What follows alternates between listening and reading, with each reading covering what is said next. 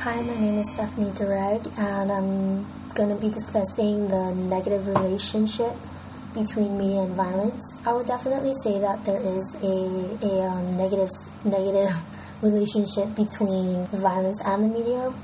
According to statistics taken between 1960 and 2010, the violent crime rate was 288,460 in 1960. In 2010, it actually really escalated to 1,246,248 violent crimes.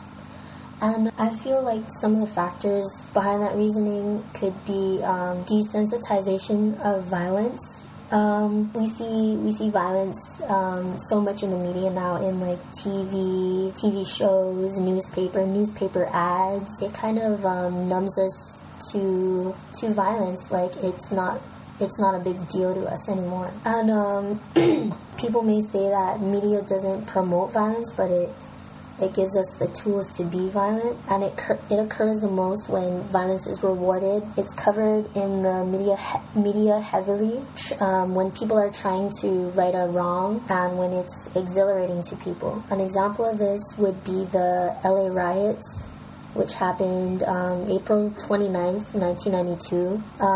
What happened was 3 white and 1 Hispanic LAPD officers were acquitted of all charges after being videotaped beating Rodney King, and the public was really upset, and they wanted to rebel against the judicial system, so they rioted throughout the streets of Los Angeles for the next 6 days after the verdict was announced. And in that example, you can see that that the people were trying to right a wrong, and the wrong being the result of the trial. And I also believe that because this case was in the media like every day, it was actually the first of its kind to be recorded, I guess, of like police brutality. And so I think those were the factors to getting the LA riots so bad. Another effect, I would say, another instance where violence in media causes people to be violent is video games. So, video games have changed so much now.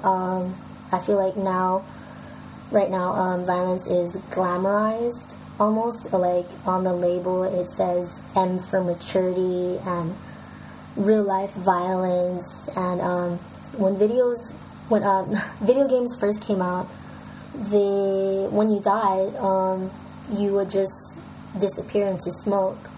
But now, in like pretty much all of the new video games, like you fall to your knees and you cut your throat and like you bleed to death. Like it's dramatized.